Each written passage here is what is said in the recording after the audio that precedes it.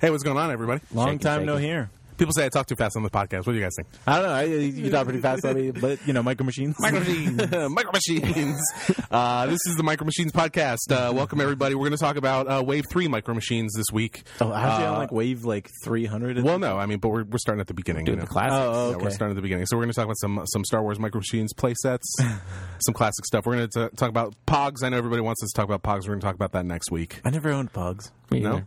Then we're going to talk about math. That's the podcast. Yeah. And then Beyblades, that's going to be later in the year. Beyblades. No, this is the Big Planet Comics podcast, and my name is Kevin. I'm Nick. Panetta. I'm Jared. What? I'm Jared. I'm Jared. Don't give out last names. No. Panetta. Panetta. And this is episode 84. Wow. I know. This is what we do every time. I'm like, what? As if the last one was not episode 83. It's hard to believe. But you can always listen to this podcast however you're listening to it. And you can check us out on The Twitter. internet. Yeah. The internet. Twitter, Facebook. You can check us out on Twitter, Facebook, the internet, and iTunes. Soon to be on Vine. Tumblr. No Vine. Yeah, what would we even do on a Vine? Yeah, I don't know. Pinterest. That's my We favorite. would just put up spoilers for the ends of all the issues that come out we every just week. post all the best panels. Yeah. What's going on the Twitter, Jared? Tweeting. People tweeting. People tweeting like birds. A lot of Sounds- people have been tweeting that they like our stores, which is nice. That's good. Thanks, everybody. Thanks, everybody. We like our stores too. Yep. So what do you guys been up to? What's been going on? I know what me and you have been up to. Playing Animal Crossing. No, I haven't been playing Animal Crossing. I wish I had my town theme on here. But yeah, what are you talking about? Watching E3? Watching E3. We've been watching a lot of E3 coverage. I watched all of it. Not all of it, but Did you watch all the press conferences? I watched all the big ones. The Microsoft. I didn't watch the Ubisoft press You didn't conference. watch you didn't want to see about the new Rayman Raving Rabbids game? I'm sure. Yeah, whatever. Whoa. I feel like I could talk about video games longer than I can talk about comic books, and I'm surrounded by them all the time. So, It's true. but it was pretty crazy. So it was the X Bone, the Xbox One, and now called the X-Bone. yeah, everybody calls it the X Bone. Wait. Oh, I thought that was the real name. I was like, that's a terrible It already had a terrible name. Xbox One is so Xbox One. confusing and terrible. I listened to this Japanese video game podcast called 8-4-Play. Is it in Japanese? No, it's That guys. would be impressive. It's like expats who localize video games. So they localize American video games for Japan and Nice. Japanese video Don't games know for the what US. that It means they translate them, Oh? but then also change things. So it's like I'm in Chicago instead of like I'm in Kyoto instead Oh, of. weird. Yeah. But they were saying that when you translate Xbox One, it means like in Japanese it means the box that is my 1X, which translates to Japanese family trees where you put an X like a cross over the somebody that you've been divorced from. So the name translates as like basically the video console that I have divorced myself from. Wow. Yeah, it's good marketing. That's clever. Yeah. There's a lot of problems with that translation stuff. It's pretty funny. Yeah. But yeah, it was entertaining. And the Super Smash Brothers trailer is awesome. Yeah. I feel like we're not supposed to talk about this stuff on this whatever. podcast. It's all about Yeah. it's all about comic books. Yeah. But we But it also was like sweet. other things. And the PS4, the Sony destroyed Xbox. They in their did. press conference. At the end of the press conference, there's been this big thing where the new Xbox isn't going to allow people to trade in used games, or there's the potential for that. And Sony at the end of their press conference basically destroyed them. They just threw them under the bus. It was really They're hilarious. like, you can buy used games. You Yeah. don't have to log in 24 hours or once Have every internet 24 hours to connection. play your game. Yeah. They were like, they showed a video. They're like, here's our used game policy, and it was like a guy handing another guy a game. Yeah. They had a training video. It was pretty funny. Yeah. How to buy used games. But besides that, Yeah. besides video game stuff, Yes. I've been playing video games. That's all I've been doing. I've been playing Animal Crossing. That sounds like fun. Yeah, and then I had my niece and nephew at my house all week. You're How was like, that? Shut up! I'm playing Animal Crossing. Basically, they're crazy. Like, Oh, yeah. they're insane. They're crazy. I asked my niece, she's 6 years old. I was like, hey, do you like hamburgers? She's like, I eat a hamburger, and then I slap you with a fish. Like, what? I'm like, that's a good answer. That's a good answer. Oh, I did also go to King's Dominion, Oh yeah. which was pretty fun. If you guys don't know what that is, it's a local amusement park. One of the funny things about it is it used to be owned by Paramount, so all the rides right. were Paramount themed, so they had to change all the names. So So now it's the like Tomb Raider ride is called Space Trek. The Crypt. And the Italian Job is like the car chase. it's like the stunt show. Yeah.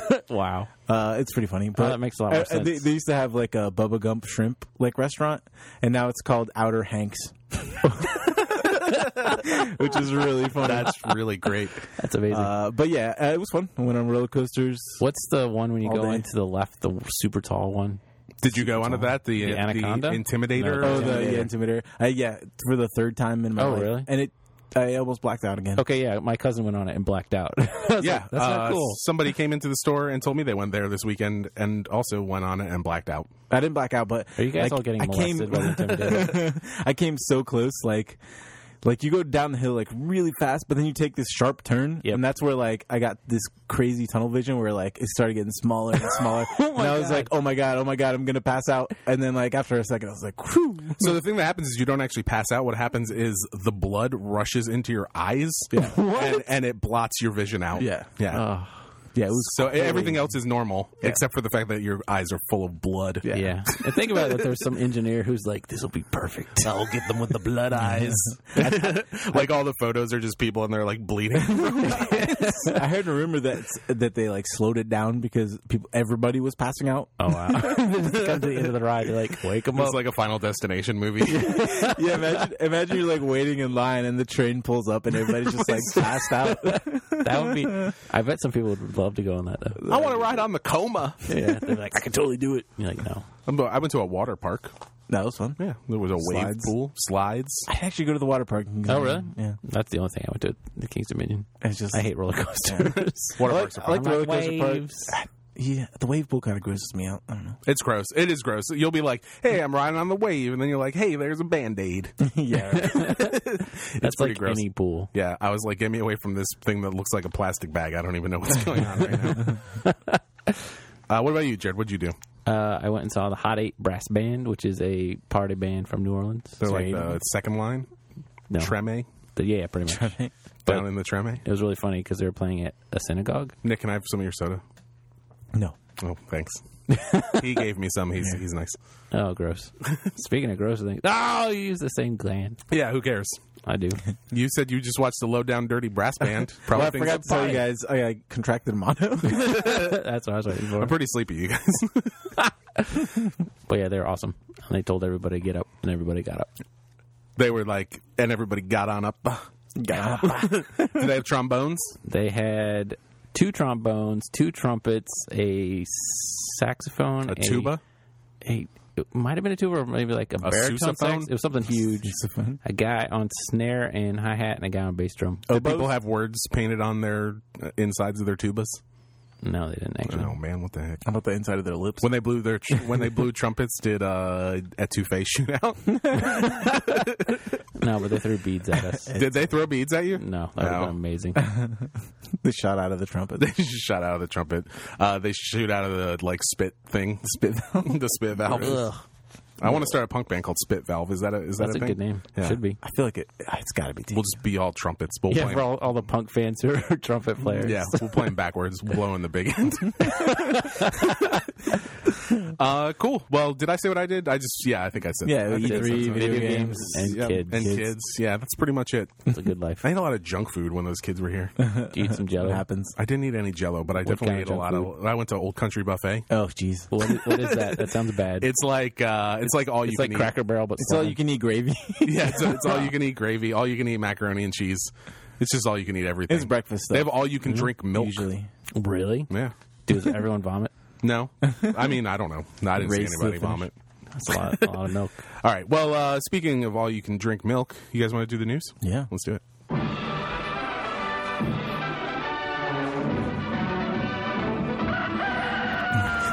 All right, we got a bunch of news today. A whole bunch of it. We got a bunch of everything today.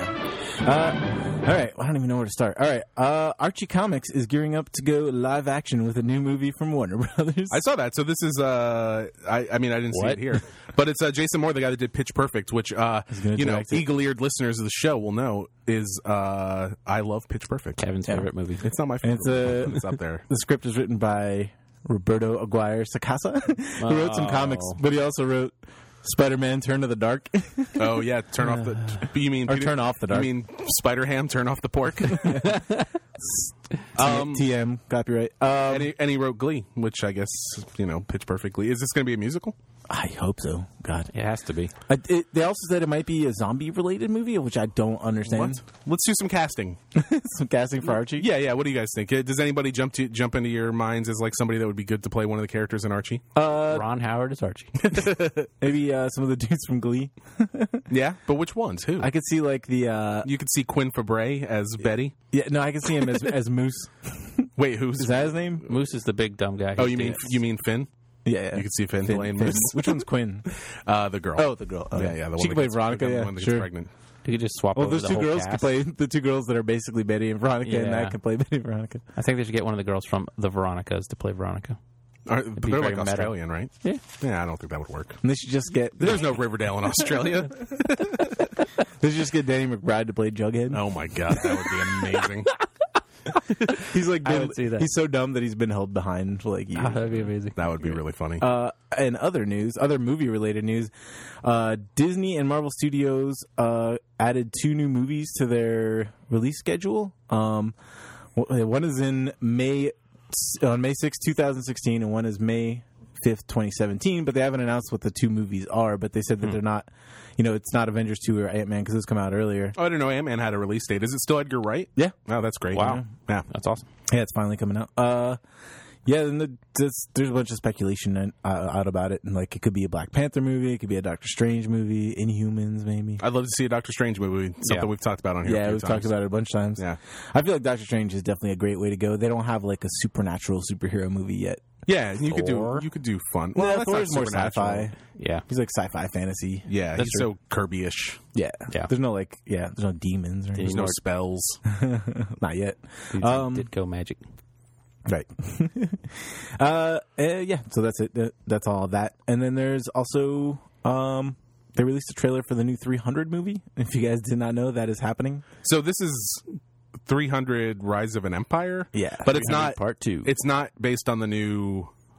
It's a prequel, but No, it's it's a not sequel. Oh, it is a sequel. Okay, Yeah, it shows a lot of dead dudes. so this is not Xerxes, based on the sequel that. Because isn't Frank Miller doing a sequel to 300? And I don't That's why know we're how. confused. That's why I was confused because I was like, this looks kind of like what that would be because it looks like there's a lot of Xerxes in the It's trailer. like Xerxes going to continue to conquer Greece. Yeah, and then Yeah, Greek's trying to so stop him. maybe. And Lena, what's her Lena name? Headey? Lena Headey is in it again, and She's great. she's kind of like. Oh, was she in the first one? Yeah, She was was the the wife of. Leonidas. I saw like the first 10 minutes of that movie and the last 10 minutes. And I think there were wolves in both scenes I saw. but I was just not into it. Yeah. Like the whole look of it. There was a lot of slow mo in the trailer. Yeah, It's what you want in a trailer when you're trying to get a lot of info across. Yeah, it's true. a really long trailer. But yeah, it looks alright. Also, a sequel to The Immortals. No, that's not true. I was like, wait, what? Wow, that'd be awesome. Yes. No, I still haven't seen that. I love Lena Headey's awesome though. Did you guys see Judge Dredd? Yeah.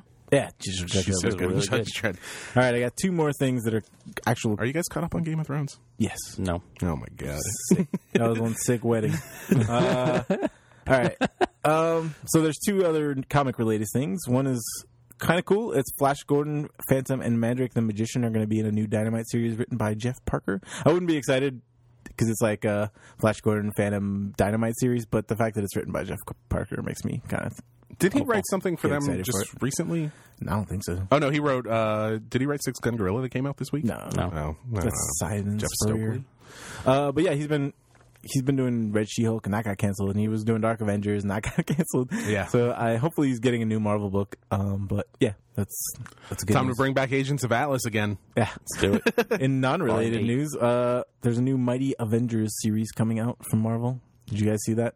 Nope. It's weird. It's weird that Al Ewing is Ewing's writing it, Yeah. and it's drawn by Greg Land, which kind of This sounds like not a team I like. I mean, you guys know. This sounds like a great team. what? No, not the creative team. Oh yeah, no, I'm talking about the creative team. Greg Land does that super stiff Right, right. Abercrombie and Fitch stuff, and then Al Ewing is like the guy that took over for Jennifer Blood after Garth Ennis. Yeah, Oh, right. which is like, that's not really a gauge, I guess, because like Garth Ennis also wrote Jennifer Blood, and he's writing good things. So I'm kind of like, Christos Gage. but the team for it is pretty awesome. It's definitely the most diverse team. It's got Luke Cage, it's got Falcon, it's got You mean ethnically diverse? yeah. Well, there's women in it too. It's got Power Man, like the newer one, younger one. It's got She-Hulk, White Tiger. She's pretty awesome. It's got the Blue Marvel. Do you guys remember that Who is guy? the Blue Marvel? He's like there was a miniseries that Marvel put out a while back. really People good. keep asking about it. Oh yeah, He's yeah. like it was basically really good. like a African American Superman. Yeah. But and from the 60s, and Yeah. like the whole gimmick was that he had to always wear a mask because like Kennedy People didn't know he was. No, the president literally said America's not ready for a black superhero. Yeah. So, That was actually a good series. I it was totally really forgot good. about that. Though. And he's Yeah. been I forget what happened. Something terrible happened, and he Not- can't be like seen anymore. not good So, like, ending. Question: Who is Super Spider-Man? I think it's supposed to be Superior Spider-Man. I was getting pretty excited. That was one of the cool things too. I was like, wait, Spider-Man? It's like Superior Spider-Man, which is pretty cool. Which means Superior Spider-Man is going to be around for a little while. right. Which I love because it makes They're people starting mad. 2 more series with Yeah. him. And also, Monica Rambeau, who was like been Captain Marvel, was Photon. She's like a new character, new name in this one too. And who else? There's one more person. Oh, and Ronan, which is the weirdest thing. Weird. It's another Ronan, which the mysterious Ronan again. Oh yeah, because Ronan was Hawkeye. Well, first it was Spoiler Echo. from 10 years ago. Yeah. First it was Echo, and and then it was later it was Hawkeye. Now it's like somebody else. It's like really Sure. weird. But yeah, whatever. Maybe it's Green Arrow. Yeah, I just like I really like the lineup of this team. mean I'm not Arrow. too excited about the creative team, but I really like this lineup. I don't know. Yeah, it's Yeah. weird. Well, there's a lot of great characters that could be put together, and just they don't do it very often. Yeah, these This are all is characters that aren't encouraging. really used too much these days. Yeah. except for Spider-Man. But That guy. we'll see. That's it for news. That's it. That's a lot of news. Yeah, that is a lot of news. Well, don't worry because we also have a lot of questions. Holy mackerel! Just flip to the page. Yeah, most of these are from one person, so thanks, Aaron Amos. But here we go. All right, here we go. This is an 8-part question from Aaron Amos, or Is it Amos or Asmus? Or I feel it's. I don't something know. else. It just says Aaron here. It's So- Aaron A. Thanks, Aaron A. Question number 1. Why does DC keep putting its crappiest artists on books lately? Because they're the only ones they have. Both Jared and Nick already know that I had to fight back nausea when I looked at these. Come on, man. When I looked at the changes in Stormwatch, which I immediately canceled. Recently, the changes in Red Hood and Justice League have left me wondering if this was the month when the good artists took vacations. Thoughts? Has a change in artists Ever. Probably ever, yeah. ever completely affected your perception of the story being told? The thing about them putting all their crappy artists on books is just like they've had a lot of artists leave, and And DC's also doing the reverse of Marvel, where they're committed to a monthly release schedule as opposed to a creator tied to a storyline. So Right, they're like, we have to put a book out this month. If a creator can only do 5 issues in 6 months, on the 6th month, we'll have a guy do a fill-in issue. Well, the crazy thing about that is that Marvel has so many good artists that they have their comics coming out like twice a month. Yep. And their fill-in artist is just as good as the regular artist. So But it's also a thing that Marvel does is they rotate artists, but it's intentional. It's Yeah. like they're like Jerome Payne is going to draw 3 issues of this, and then somebody else is going Right. to come on it and draw it for a little while, and then somebody else is going to come on it, Right. And then they'll rotate back. It's sort of a thing that I think they initially tried out with Spider-Man, Right. and it seemed to work really well. was great. Yeah. Yeah. And it keeps things kind of fresh. Right. But there's a difference between doing that on purpose and then sort of getting somebody who's fast because you have to get somebody to draw your book Right. for you. And from what I understand at DC recently, there's been a lot of editorial interference. I think we've talked about this a good Well, a lot. Yep. Yeah, but and so people are changing stories at last minute, but they still want to get stuff out on time. Right. And we talked about the Rob Liefeld thing where he said they made him change his story, and they were only going to pay him for 1, and he had to change it like 2 weeks before it was going to come out. So they had to bring somebody in to draw that comic in 2 weeks.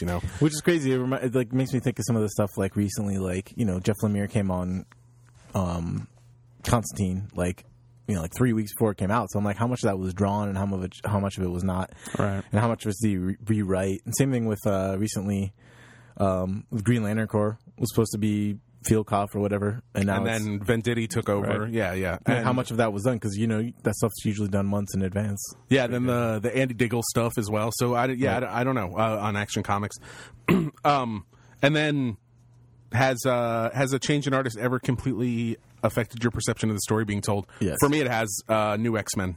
I knew you were going to say that. was Yeah, that's the worst one. I thought that the stuff that was drawn by Frank Quitely, and then even the Leno Yu stuff was great, but those Igor Corday issues just killed me. Yeah, that even though I knew the story was great, but I was not enjoying it. Right. Yeah. Usually, anytime Greg Land takes over, like, yeah. Yeah, because like Iron Man, I feel like the story in Iron Man was pretty solid even at the beginning, but I couldn't get into it. yeah, now it's great because it's got good art. Yeah, Yeah, yeah, it'll happen. Jared? The reverse is usually better. Bring in a better artist. yeah. no, like Jerry, you're much unless more of a it's- story guy Yeah, than an art unless guy. the art is so bad, I cannot tell what's happening like Right. panel to panel. I'll notice when it's great, but I can float on a lot of bad art. For if there's me, a it great kind of story. depends. Like if it's permanent, Yeah, okay, that's true. like if it's somebody It's who's, like a who's fill-in, just yeah. taking over for like an issue, it's whatever. I mean, I can deal with it for a little Yeah. bit because it almost happened with me with X Factor. During Secret Invasion, they had like the worst artist like imaginable. Talking about Larry Stroman. Yeah. It was so awful. Like I couldn't read it, and I almost dropped X Factor. And then after like a little while, I went back to it. and I was like, all right, it got better. It was terrible. Yeah. So yeah, it can be really Yeah. bad and make a difference, but it just depends on whether you're more of an art guy or a story guy. It sounds like Aaron's a little bit of both. So Yeah. Yep. Yeah. All right. Question number 2 of 8. Send 5 next time. A few weeks ago, there was talk of actor Michael B. Jordan taking on the role of Johnny Storm in the new Fantastic Four movie. I think we talked about this. Michael Jordan he was a point guard for the Chicago Bulls. Yeah, Co-owner he of won the Wizards. six rings. He's a spokesman for Hanes. He once got into a 3-point competition with Larry Bird to win a Big Mac. And He's also really really facial hair. He's also really good friends with Bugs Bunny and Daffy Duck. Yeah, and he's been to outer space. No, Michael Jordan was in Chronicle. Oh, okay. Yeah. And yeah, and he does everything. Yeah, he was good in that. Yeah, and he won 6 rings. So since the actor's black, it left many wondering how the rest of the team would be configured and how it would impact the story. How do you feel about movie studios implementing major changes to characters with such long history? It doesn't bother me. Yeah, it doesn't Yeah. really bother me. If they're smart about it and just be like, adopt it. You can put in one line and fix it, and then as long as the story's good. Yeah, if it's done well, it's done well. Nobody complained about Samuel Jackson in Avengers. Well, I'm sure some racist people did. But, Right. It's you change things up to make them work into the story that you're doing. It happens in comics all the time Right. too. Sometimes it's stupid. It's like Michael Clark Duncan was stupid as the Kingpin, but that's because he was a crappy choice for the Kingpin, and that movie was or Jessica crappy. Alba, as Sue Storm, not a good choice. Yeah, like just not boy. Not a good actor. Yeah, well, that movie too. Yeah, so I think if it works, The most important thing is that the movie is good. yeah, and Michael B. Jordan, if you saw Chronicle, Yeah, his he's good. personality is great for Johnny Storm. Yeah. So And he's already done some green screen flying. he has.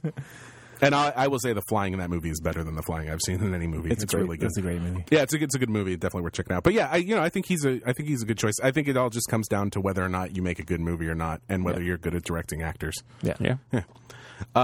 Question number 3 Of 8. Why do all superheroes seem to have perfect bodies? I mean, I understand Superman and Wonder Woman is practically built in their DNA, but what about characters like Hal Jordan and Sue Storm? I mean, when do they have time to hit the gym?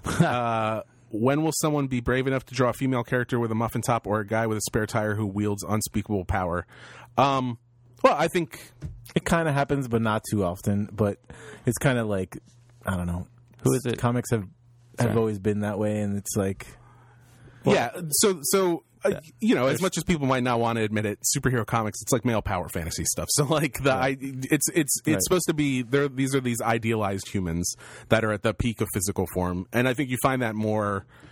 I think Marvel, why they kind of hit it big in the 60s was they broke away from that. It was like Peter Parker was a scrawny kid. Right. Or like, Reed Richards was like a nerd, like a nerdy dude. yeah, and like Ben Grimm was like a big thick guy, and Wolverine's a little short hairy dude, and then you get like even into like Puck, who's like a little Even person, shorter, hairier dude. yeah, a little shorter, hairier dude. I don't think it's the thing that's limited to comics. I mean, like, you don't see any action movies with like a fat dude as like the main guy.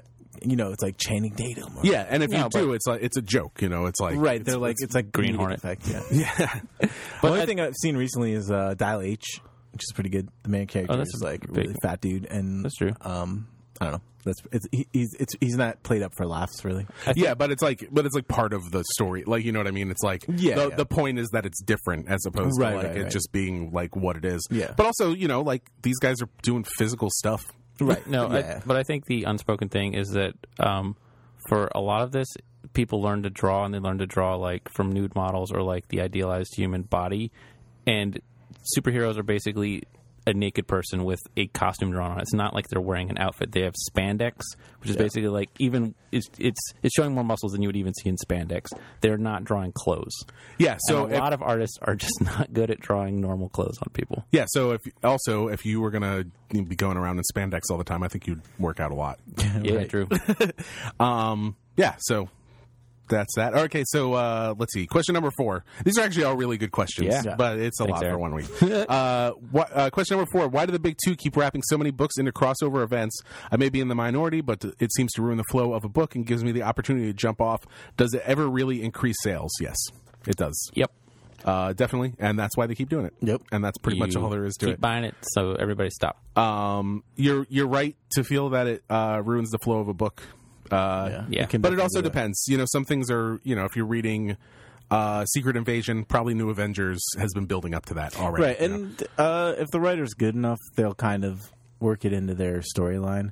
Like recently, Uncanny Avengers had a tie-in with Age of Ultron, and they use it as a thing where, you know, Kang was teaching the Apocalypse Twins to fight superheroes. So he sent them to this other you know, reality to kill all these heroes so they can get trained to come back when everything comes back to normal. And they even address that a little bit with the Age of Ultron crossover issues by making them separate things. Right. Like that was in Uncanny Avengers 8 AU, which was an issue that came out between Uncanny Avengers 8 and Uncanny Avengers 9. I mean, part of it, you know, is like the Batman and Superman finally teamed up, like, you know, in the 30s or 40s. It was like a huge deal. And people, now that, you know, they built up these are all shared universes now, and people like seeing the characters together, especially in, you know, different situations. So there's an appeal to it, even though it's very overdone. And sales-wise, I mean, I guarantee you Justice League Dark will sell more copies when Trinity War happens. Right. Yep. Because it will be, you know, it'll be hoisted up by... Yeah, it hoists the lower titles to the big ones. Yep. All right, question number 5. If we all know that Superman doesn't do well with magic, why are there no magic-based characters on JLA since their ultimate goal is to go to war with the Justice League? That's a really good question. Would seem simple enough to shoot him with 50 magic or enchanted bullets until he's dead. Thoughts? I feel good point. My thought is JLA is not a very well thought out book, and it's not very interesting. Yeah, the funny thing about that book is like all their ideas, like all these people that they get to fight the Justice League if they go bad or whatever. I'm like, it's like, yeah, they don't like. It's not like if you want to kill them, just do it. Like it's not that hard. Like get a guy who can blow up Batman. You know, like just get. Who's the Superman analog on Justice League of America? Is it Shazam? No, because he's a magic. He's not guy. in it. He's not in it. Yeah, that's always been the big one. But remember. now it's someone else that you're like, really? It's like Hawkman. Is it Martian Manhunter? Martian Manhunter. Yeah. My advice is read a good book about Superman fighting Shazam, like First Thunder. right. And don't worry about Justice League of America because it's not a good comic. Question number 6: if you could make any comic book characters real and date them, think Weird Science. Who would you pick? Why? And who would you pick to hang out around with like buddies? This is a fun question. Oh man. Boy. Wow, that's a good one. Who wants to answer this first? Well, Nick was telling me earlier that some of the girls in Power Pack. Come on. No, God, I can't think of anybody. Hang out with a buddy. I like. Jared said he always really like to see a real life Smurf. That's true. I like. buddies. Who's the drunk guy from Next Wave? Is it the Captain? Yeah. I would hang out with him like a buddy. Right. I think I actually said that before. As far as dating a character, I don't know. Gwen Stacy. Yeah. I mean, Stacy's pretty sweet. Yeah. Did he say superhero or did he just say comic character? Comic book character. Gwen Stacy. She's cute. True. And I just mean Emma Stone. Yeah. I don't know. Jessica Jones. Yeah. Sure. Yeah. Whatever. Sure. Jared. I'm trying to think. I haven't read Runaways in a long time, but I know there's surf girls in there that actually have personalities. Molly? They're all like Not 16. They're all grown up now. They're all in like a superhero team books now. Jared just wants Runaways. Jared's like, I would date some Runaways. Who would you want to hang out with? More Runaways. It's just a bunch of runaways. You just want to be... Jared's dream is to jump trains. Jared's dream is to be in the movie Where the Day Takes You. Yeah. Which I'm sure everybody gets that reference. Yeah. Everybody. All right. Question number 7. Who should be the 12th Doctor? 12th Doctor of what? Idris Elba. Doctor Who. Oh. Zaw Ashton. Idris Elba. She is an actress in a television show called Fresh Meat. She's really good, and I think she would make an interesting female doctor. Also, I can't remember the guy's name, but the older brother from the Weasleys, Charlie Weasley. That guy. Ian McKellen. I think he's a little too old. I think I'm the only person that watches Doctor Who. I mean, I watch it. I'm just the only person in the way in the world. In the world, That behind nerdy on it. show. Yeah. I don't know who else. My wife would be much better equipped. He said this Idris question. Elba. Jared said Idris. Yeah, I think Idris Elba is a little. I think they want to skew a little younger, maybe, but he would be awesome. He Yeah. would still be an awesome James Bond. I'd still like to see that. Cumberbatch. Cumberbatch is cool. He can't be Sherlock, and He could rule all They of the could pop tie it culture. together. it'd be like a Magneto Gandalf thing. Well, they Like, could it's tie- too much power. they Only could- Ian McKellen can handle all that. They could Sarah tie, McKellen. They could tie Sherlock into Doctor Who. Like Doctor true. Who goes back in time and becomes Sherlock Holmes. That'd be how he leaves. What if it was like a teenager, a teenage Doctor Who? Yeah, I think that'd be good. What if he's like 12? Harry Potter. It could be just one of the people that gets killed on Game of Thrones. Just any Right, of them right. would be All fine. of them. All right. And question number 8. Why are all superhero and villain costumes so ridiculously bright and campy? Why not wear a nice pair of slacks or a sensible suit? I know everyone has the same thought. Otherwise, we would have seen Wolverine in yellow pajamas by now. So the answer to that is because the printing process used to be really crappy. Right. And Back in the day. you could only print a certain number of colors. 4. 4 to be exact, in certain combinations, usually of 25, 50, and 75%. But yeah, and It was also to make the characters stand out. yeah, and they wanted to stand out. And it's the same reason you see, and the color combinations sort of represent the characters. It's like primary colors for really good characters, Right. like red Spider-Man, and white, red and blue. and yeah, mostly you just see red and blue. And then for the kind of anti-heroes, you get the slightly off colors. So Green you get and like purple for the Hulk. greens and purples and things like that. Yeah, and black like Batman. yeah, Or gray, whatever it used to be. and also just because it's fun. Yeah. And but mostly it's because the color process used to be. But there it are was some hard to there produce are a lot some of- that have tried it, like notably going back to New X-Men. Grant Morrison tried to put them all in like much more practical, like biker outfits that Yeah. would be protective, and which people thought was cool at the time, and looks really dated now. oh yeah, It looks more dated than like looking at these iconic costumes from like the 30s and Really? stuff to me. Wow. Yeah, Yeah. because it looks like it's from the early 2000s. yeah. I would say a good example of somebody who does wear kind of sensible stuff is Miss America from Young Avengers. I feel like she dresses the way a young girl would dress who's a superhero. She wears Yeah. like a hoodie and stuff, and just Yeah. but she still looks like a superhero, and I think that's really cool. And yeah, but it's also the thing Jared was saying is like all the spandex and stuff. It's easier just to do that in bright colors and Yep. So What's his next question? that's it. That's the last one. That was question number 8. Should we save the rest of these for next week? No. questions. No, let's just move through them. going, right. Yep. Up next, we got a question from Stephen Mooney, who wrote Half Past Danger, which we Oh, really? Wow. yeah, which we gave a positive review. Yeah, Jared harasses people after we give them reviews and ask them to ask us yeah. questions. He obviously loves dinosaurs, and he says, "What are the best dinosaurs we've ever seen in comics?" Mark Schultz's Xenozoic Tales for my money. You just answered that correctly. That is the correct answer. I don't know. There's some good Dinosaurs for hire? Some Anything good dinosaur ones. Over anything the by years. Steve Bissett is usually pretty good That with was I thinking. dinosaurs. He did an entire Anything- series called Tyrant. Anything which with Devil Dinosaur and Moon Boy? Yep, Devil Dinosaur is also goes awesome. on to the Kirby. Then of course you got the Frank Cho, like hyper detailed dinosaurs, and then you've got Gone is great, oh man, that's and he's a also really in good one. Tekken 2. I can't remember the guy who drew Gon's name. Yeah, he's a Japanese guy. Yep, He's definitely He is a Japanese guy. but man, Yeah, so Super Dinosaur? yeah, I was about to say, yeah, but not, but I feel like if you're really getting down to it, Xenozoic and Steve Bissett's Tyrant yeah, are like kind the of two. They're just the like two killer. best. Oh, those Age of Reptiles books also. Oh, yeah, wow, those are really really good. good. Yeah, Quite yeah. Well, a lot of like dinosaurs. in comics. A lot of good dinosaurs. What was that recent one with where the dinosaurs were intelligent? Remember that? Oh, And there was like Aliens versus Dinosaurs. Aliens versus Dinosaurs by Grant Morrison. There you go. The There best. you go. There you go. How's that by Grant Morrison? But yeah, thanks for the question, Steve Mooney. We like your comic. Second issue was good too. Yeah. Oh yeah, second issue was great. Yeah. Ninjas Speaking of fight dinosaurs. Yep. All right, so we've got a question from Pivo, longtime listener. He's an acquaintance. He's a guy. He's a DJ. He plays drums in my band. That's who I went to see the show with. The Hot Brass Band. The Hot Brass Band. Hot 8 Brass Band. Shooting at Touffet in people's faces. Doing it. Question number 1. What do you think of Doctor Who's Karen Gillan joining the Guardians of the Galaxy movie? I thought we talked about this already. No, we talked about Glenn Close. I think we also mentioned her in that. Oh, well, she's cute, and she's, I don't know. She's cool. Don't know. She's cool. I'll tell you when I see the movie. Yep. So that was a follow-up to Coleman's question from the previous episode. Right. And then question number 2, The Beat reports that NBM will publish the 8th and last volume of Omaha the Cat Dancer this July. Finally. In addition to that and the recent Milo Manara erotica collections, what other quality dirty comics would you recommend? Thanks for the great podcast, you massive nerds.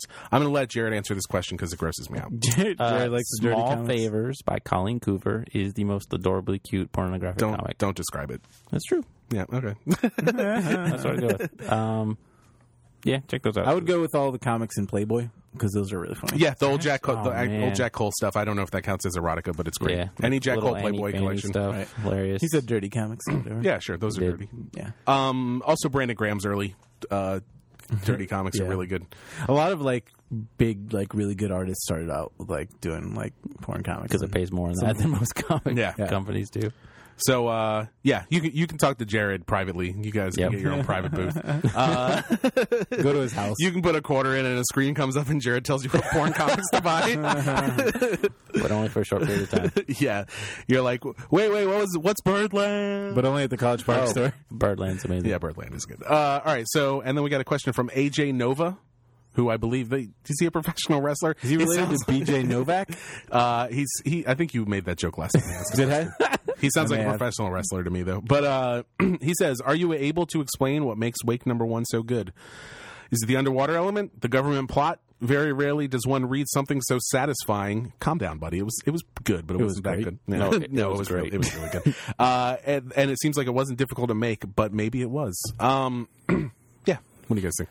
The thing I liked about it is that I liked the kind of getting the team together, and I thought it was an interesting team, and there was definitely a lot of little mysteries and secrets revealed. But the thing that kind of kicked it to another level was once I got to the end, I went back and I was like, wait, didn't the beginning take place in a crazy future? And I was like, it did, and the end took place in The distant past. way in the past, and I was like, well, how do these things tie together? And it made it more kind of a little more oomph. Yeah, so it's like the cliffhanger ending that Brian K. Vaughan's really good at, but with more thematic elements and mysteries to work with. And Plus, the art is the art insanely really good. helps. Yeah. Yeah.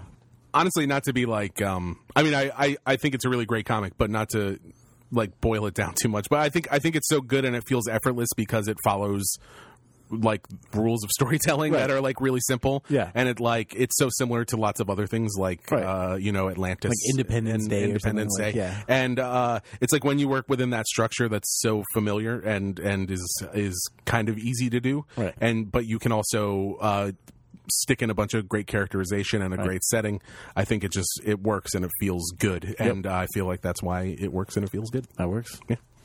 And it's good. Yeah, and it is really, really good, and it works. All right, so next question is from Dave Rockwell. He says, related to the call-in number. What call-in number? That's 1703-539-CAST. That's 1703-539, the numbers that make up the word cast. Related to the call-in number, have you all thought about special theme music for when someone leaves Nick a creepy message rather than a question? We haven't. Is that you that's doing that? Dave Rockwell? Oh, a clue. We're gonna make theme music that's "Here comes Dave Rockwell, being creepy again." It's just gonna be the sound of my tears. Yeah. So no, we haven't. But that's also because nobody calls nobody calls 1-703-539-CAST anymore. So Should. Yep, that number again, 1-703-539-CAST. We got a question from Nick Leopis, who I'm assuming is your cousin, Nick Leopis. It's one of us. It's one of them. The question is, where have all the cowboys gone? Follow-up question, where is my John Wayne? Where's my John Wayne? But seriously, where have all the cowboy comics gone? They made them all gay, and nobody liked it, and then they stopped. Oh, I guess no, they did do I that. just read an article about this that basically science fiction has subsumed all these subcategories like the masked adventurer stuff, like all the pulp ideas have been drawn into superheroes, which have been drawn into sci-fi. You know, it's like this big everything, or maybe superheroes even more, have drawn them all together.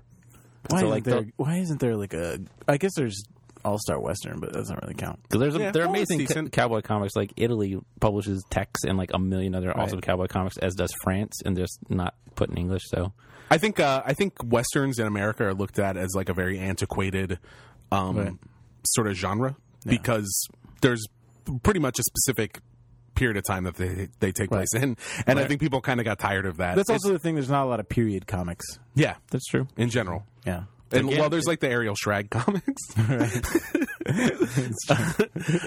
but I think maybe like how we saw pirate stuff come back a few years ago. True. Maybe with Lone Ranger. I mean, I hate that would be the catalyst because it seems kind of crappy. Right. But maybe there'll be a resurgence of Western stuff. Well, it's also the thing that there's a lot of like racist stuff going on back in Yeah, the that's true. late 19th century. So there's a lot to process, and so just like the escapist element is not really there I anymore. wish it was a new Shanghai movie. Shanghai. Shanghai Noon. And Oh Shanghai God, Nights. yeah. Those movies are great. Yeah, everybody does. But so we'll see what happens. I mean, right now there's All-Star Western, the Django Unchained comic. Django and Jane. Yeah, and that's about it. So, all right, we got some more questions. Just one more. One more. This is from Jared Schilling, who is a combination of Jared from the podcast and Kurt Schilling, the Major League Baseball pitcher, who started 38 Studios, which then went out of business. He says, favorite ongoing titles? All right, let's start with that one. The Wake God, this is a crazy Saga, Wake's not an ongoing title, but yeah, good answer. 10 issues ongoing these days. Saga, Saga, Hawkeye, Thor, God Gonna Thunder. spit some out. Morning Glories, it's good stuff. Mind the Gap, it's good. I don't know, there's a lot. Good ones. I still like Walking Dead a lot. Walking Dead, it's great. Yeah, Wonder Woman, it's good. Saga's good. Prophet's good. X-Men. Prophet's ending, but X-Men books are good. isn't Prophet ending? No, not anytime soon. I thought it was ending, and those guys are doing another thing. That could be true. Morbius, no wait. Not Morbius. Other stuff. I mean, Yeah, I love there's Hawkeye. a lot of I'm loving stuff. Hawkeye. That's the thing. as well. And a lot of the Marvel Now stuff is pretty good. I really like Uncanny Avengers. Yep. Yeah, those ones. Yep. Daredevil. Yeah. It's like Aquaman, Wonder Woman. Wonder Woman. Batman got really good with this new Batman. issue, I feel Yeah. like. We'll talk Yeah. about that in a little bit. Spoilers. All right, his next question, most anticipated books. Oh boy, Lazarus. Yeah, I'm looking forward to Lazarus. Lazarus. Yep. All these Image books coming out. Yeah. Yeah, everything from Image, basically. Yeah, I'm trying to think of what else. I know there's some other stuff. East of West, number 4. Yep. East to West. One of I'm my excited. favorites right I'm now. excited Yeah, about Marvel's gonna have a second wave of Marvel Now books. I'm pretty psyched about that because there's gonna be like another whatever. I'm 10 excited for books. Multiversity when that starts. What's that one? If it ever That's starts. the Grant Morrison 12 issue thing or whatever. I'm and his Wonder Woman yeah. should be pretty good Oh, too. Earth One. And then last question. One more thing I'm excited about is the upcoming restarting of Marvel's graphic novel line. Oh yeah. Oh, yeah. That's cool. I'm actually excited about these. They're probably going to. I hope they're good. They look cool to me. They're like these young adult Marvel novels coming out. One's about Rogue. One's about yeah. She-Hulk. Yeah. And I think those could be cool. I read the like Mary Jane novel that came out, and it was pretty awesome. So, because I'm a 12-year-old girl. And this is another question. He says, "My bad if you guys already answered this recently. Hey, you know what, Jared? Don't worry about it, bud." That's good. It was a good question. We like talking about good comics. Yeah, we like talking about good comics. Hey, guess what? That's it for questions. See y'all next week. See y'all next. Oh my goodness, it's already been 45 minutes. Let's. Should we do some reviews? Yeah. Yes. Let's do it. We love comics. They're swell, except when they're written by Scott Lobdell. I prefer important books like Louis Riel. It's time for reviews. Oh, I'm just gonna call it Adam Cat. Don't you mean a Tomcat? I think that's just like for fun. Yeah. He says in the back that it meant that. And I was Oh, wondering if he did okay. it in Well, English, too. a Tomcat by Adam Cat. or Adam Cat Please call me Mr. Marshall. By Osamu Tezuka, who guy. He did a few comics. He did a few things here and there. What do we really like by him? Message to Adolf. We Yep. of course talked about on here before. He did Yep. Astro Boy, which this is we'll talk about a lot when we talk about this book. Yeah. Dororo, Ayako. Yep. I had thousands of books. Princess MW, Unico, upcoming Apollo Triton. Song. Apollo Song. Oh, that looks so good. Oh, The Crater, which we've ordered, is coming soon. Yep. Bunch of short Also, stories. two things I'm looking forward to. yeah, Those are my most anticipated books. Yeah. So what Adam Cat is just It's crazy. It's crazy, and The it's premise of the setup is so wacky. yeah. So it's basically a parody of Astro Boy, which is called Atom Boy in Japan, and which is I don't know why they didn't call it Astro Cat for the U.S. version, but anyway. So A Tomcat. yeah, that's true. So the way this book starts off is it's just exactly the beginning of Astro Boy. Right. It's like, a guy's kid dies and he builds a robot replica of him Yeah. who becomes Astro Boy. Then it ends up it's just this guy reading the Astro Astro Boy Boy. manga, and it's really weird because he's like a robotics guy and he's trying to build a robot, Right. and he's built this robotic mouse, and you think what's going to happen is then he's going to build this robotic Right, cat, right. but then what does happen is his son has this cat that looks like Astro Boy. It has ears that look like Astro Boy's hair points, Right. and he goes out and they get hit by a car Driven by aliens. driven by aliens. And the aliens decide that they need to. The cat dies. The aliens decide that they need to fix the cat. And so what they do is they go into the boy's memories Yeah, to see what the cat was like. to see what the cat was like. Because they don't know what a cat is. Yeah, because they don't know what a cat is. But because the cat looks like Astro Boy, the boy's memories of the cat are so closely related to all the Astro Boy manga that he's read that these aliens think that the cat has all the powers of Astro Boy. Right. So when they bring it back to life, they give it like rocket boots and the ability to shoot lasers out of its butt and just all the Astro Boy powers. And then it comes back to life, and then they have adventures. Yeah. And he can talk. And he can talk. Yeah. Yep, that's it's it. incredible. It's all short stories of them just dealing with bullies at school and a girl he likes and just wacky things like going it's crazy to the how, like- museum and there's mummies that come to life. Yeah, and how not ghosts dumbed down it is, too. Yeah. Yeah. And there are like little parodies of Astro Boy inside of it. Like it's Yeah. Right. it's just really funny. It's really good. It's really funny. Yeah, it's great. There's a part where the boy's father is like a robotics inventor, and he builds this thing that's meant to deter burglars. to deter burglars. It's just like a boxing glove, Right. and then it just like it punches his wife in the face, and then like punches her in the butt, and the guy's just like, "See, it works great." I don't know. Her like eyes fly out of her head. It's insane. Like the whole Yeah. book is like that. It's really crazy. It's got great characters like that. Yeah, throughout it. and there are actually some really fun. Like, there's like a villain cat in it. That's There's really mummies. funny. Yeah, and there's mummies. Yeah, it's And just bullies and There's a mummy elephant. elephant. That was my favorite part.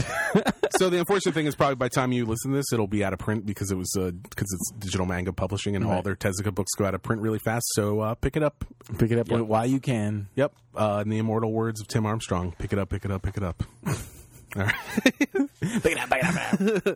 Yeah. All right. Up next, we've got Batman number 21, 0 Year. 0 year. Number one. Part one. Batman number 21, 0 Year number 1. Part one, the beginning. So this is written by Scott Snyder and Greg Capullo, and there's a backup story in here by James Tinian and Raphael Albuquerque. Yeah. Who we're not reviewing it, but Raphael Albuquerque wrote and drew an American Vampire book that came out this week. That was He pretty usually cool. draws a lot of it, doesn't he? Yeah, but he wrote this one. Oh, did he? Yeah. Okay, so what this is it takes place 6 years ago. Can we talk about that a little bit? I think we should. Can we talk about the compressed Batman timeline? Nah, I don't know. I don't know. I was going off. It's about kinda it a little. confusing. Yeah. So supposedly Batman's only been around for 6 years. He's been through what 5 Robins, Right.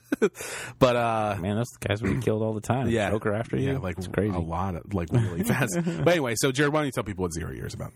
So this is an attempt. There's a very famous Batman story called Batman Year One, which is when Bruce Wayne returns to Gotham after training and like tries to figure out like, am I going to wear a costume? And like he does his first investigating of the crime of Gotham City.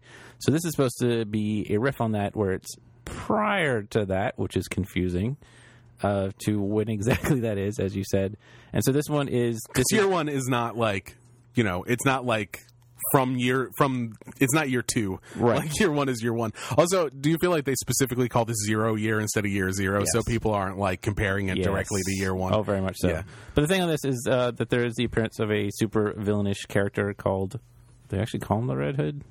Yeah, they call it's the Red Hood gang, and they're trying to figure out who the leader is. So the Red Hood, who also famously, in another old Batman story, is possibly a prequel to the Joker. If not he's the Joker himself. He's Jack Napier, who is the Joker. Yeah, like Yeah. in an early. But then the Red Hood's a character that's older than that too. So Yep. yeah. So lots of confusions going on with the timeline, as Kevin said. But yeah, so the Red Hood guy has a gang where he's basically like blackmailing and forcing famous people and powerful people in Gotham to join his gang and then go commit crimes and stuff, And in this issue, you get to see the origin of the giant penny, which I kind of liked. which is kind of interesting. One of the craziest thing in this is the beginning of this book. It's like it takes place when he's first like Batman and like Gotham is underwater and destroyed. Yeah. And like it's And like everyone a thinks few Batman months is earlier. dead. Yeah. I'm like, what? Do we think this is like Cataclysm or something like that? I mean, it could be. I don't know. It's really Who weird. knows what happened anymore? Yeah. Right. So that's what we were talking about the Yeah, other day. it literally says, everyone thought you're dead since he killed the city. You're like, all right, Gotham, here we go. And then So- because it's a comic that came out in 2013, it has to be 5 months earlier after Yes. that. Right. But it sounds like I'm complaining. This was a really good comic, though. I thought. Yeah, it's kind of awesome because you do see like very early stuff of like him using disguises and like really trying to figure out how do I fight all these crazy criminals. The thing I like best about it is you see a lot more of the Bruce Wayne personality. It's like Right. literally he's back and Yeah, because you see his family. right, and Alfred's like, you have to go. You've been out of Gotham for so long. You have to go and say, see people again and stuff. He's like, I don't care. I'm here to stop crime. Right. He's like, I don't care about Bruce Wayne anymore, which I think was an interesting take on it that they hadn't really played out before. And you also see like his mother's brother, so you kind of see like more sides of like the Wayne Empire and stuff, and all the like the normal people in his life that have never really been built up.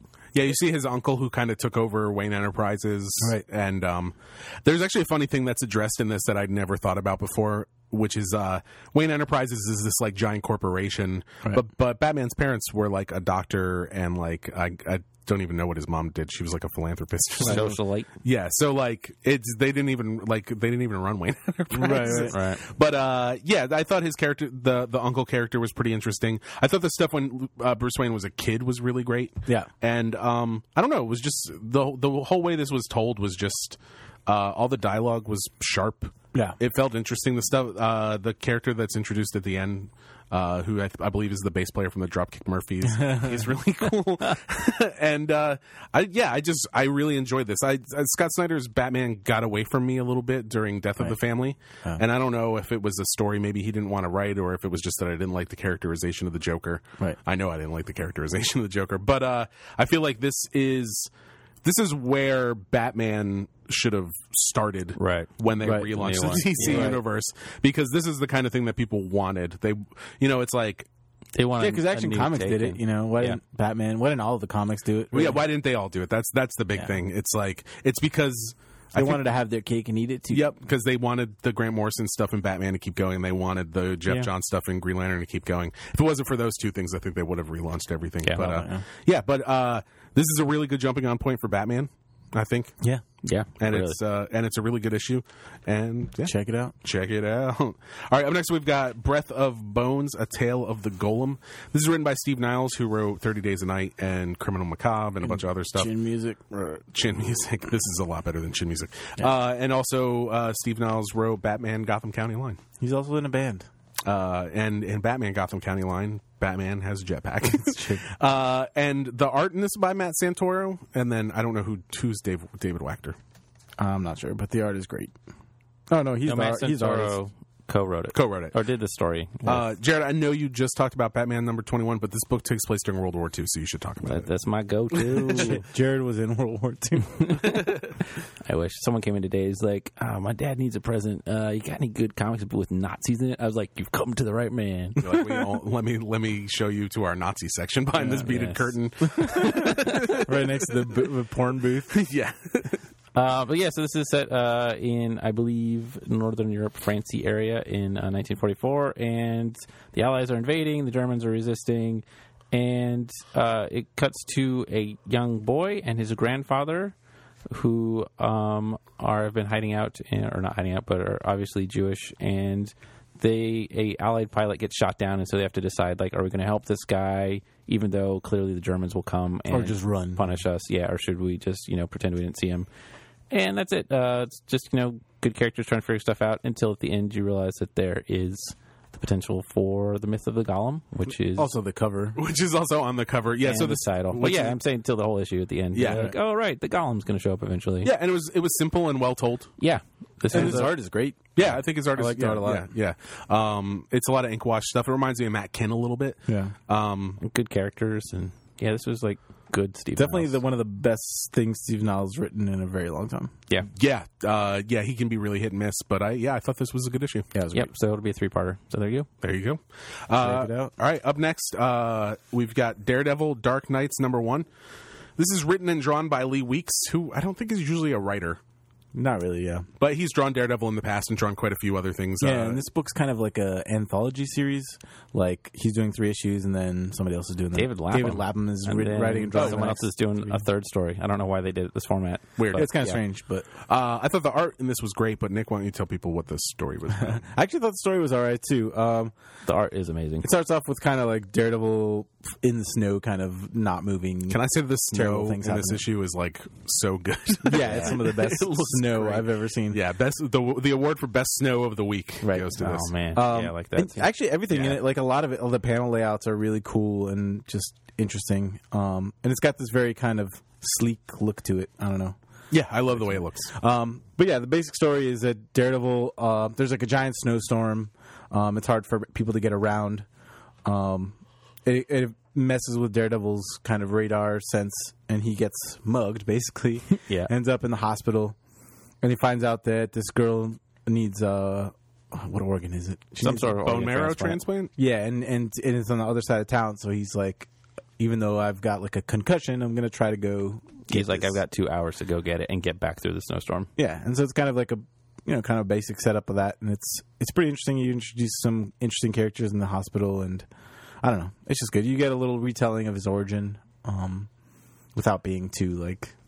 I did think detailed. I did think the story was good. I thought the dialogue was a little like a lot of the whole thing's narrated, Right. and I just felt like it was very like it was very arch, Yeah. and like he's like he's like the city, like it's a lot of that stuff. Yeah, it's it feels very- a little Frank Miller-y. Yeah, well, he's like this woman like is standing in front of him. He's like, I almost know a frail, irregular drumbeat won't let me alone. In front of me, hibiscus and lavender.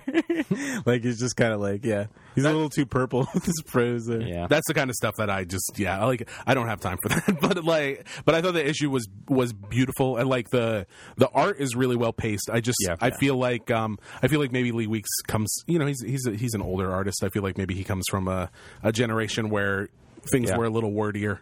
And I felt like this great, was a little word. This would have almost been like a really nice silent comic. Yeah, right. At least nice for me. But yeah, it was a cool issue. I'm definitely going to read more of it.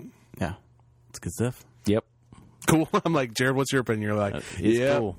All right. So up next, we've got Good Dog. This is a graphic novel from Fantagraphics by Graham Chaffee. Chaffee? Don't know. Related to Al Jaffe. I read this a week ago, so I'm going to let somebody else talk about this. But basically, it's about a dog that joins a gang. Yeah. Well, basically, it starts off with like this dog kind of wandering through a Stray park. dog. Yeah, he's a stray dog, and he's wandering through a park, and he sees all these other dogs with like owners and friends and stuff, and he's trying to make friends, and nobody likes him, and they keep shooing him away, and he's just trying to find his place in the world. And he ends up it's kind of funny. He ends up trying to find his place in the world, and he gets mixed up with a gang of thief dogs. I guess they're thieves. They just go around Wild scrounging dogs. off stuff, Yeah. and they have like a pack. Yeah, they're very nomadic. Yeah, it's like a pack of dogs that jump trains or whatever they do.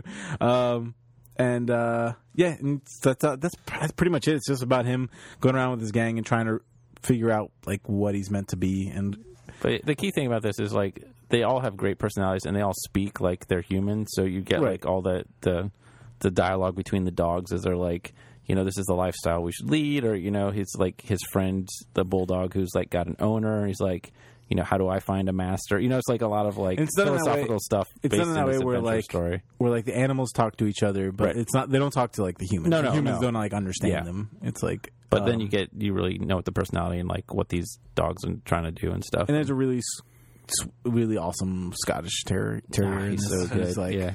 super Scottish, and he's Yeah. like noble, and I don't know. Yeah, the whole thing's got like almost like a Goodfellas feel to it or Right, something yeah. like that.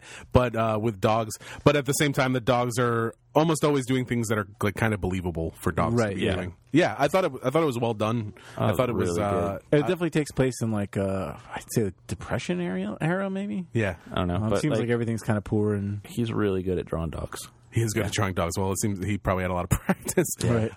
It was an interesting book. I kind of went into it just like, what is this going to be? And then it was fascinating. it's got a Yeah. very interesting ending. Too. yeah, and it's kind of heartfelt. Yeah. yeah, it's good stuff. It's good stuff. Yeah. It's good.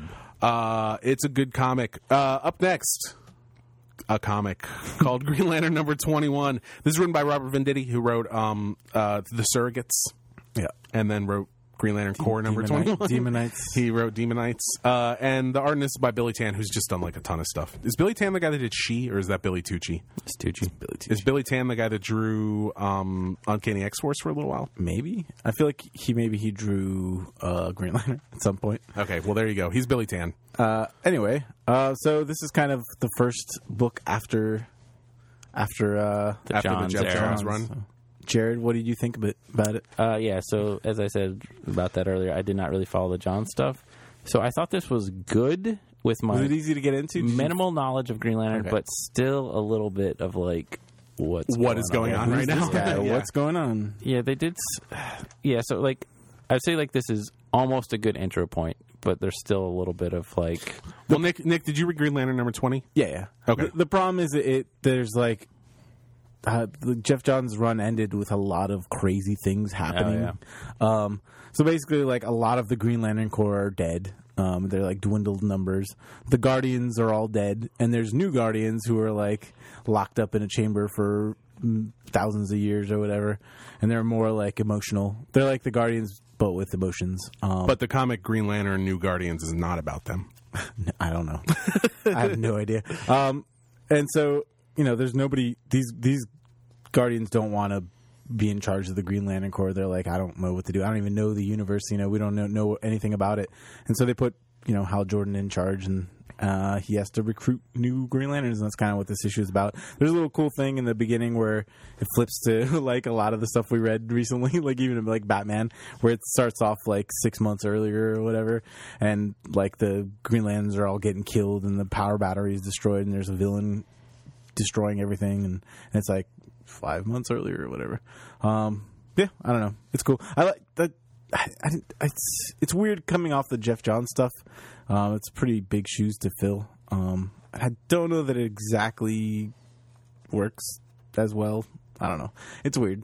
It's hard. yeah, To, I think he's tied that he can't break free enough to do his own stuff. Like for example, Larfleeze shows up, and really Yeah. like Larfleeze should not be in. There's a too much jumping stuff on left point. over. It's just Yeah. crazy. Yeah, But they're obsessed with the like all these multicolored lanterns. and there's like Sure. there's unresolved issues with like Hal and like what's her name? Carol Ferris. Yeah. God, that And- conversation is and so then the stuff boring. that they're going to try and maybe get some new people on the team, which is an obvious starting point, but they don't have enough time to do a lot with that, and so. Yeah, there was definitely a lot going on in this book. I just I don't know. I couldn't get into I it. think the next issue might be a little more fun because I think like then he'll get more on his own storyline. I like that basically like these Green Lanterns show up at the end. And this is kind of a spoiler, but not really.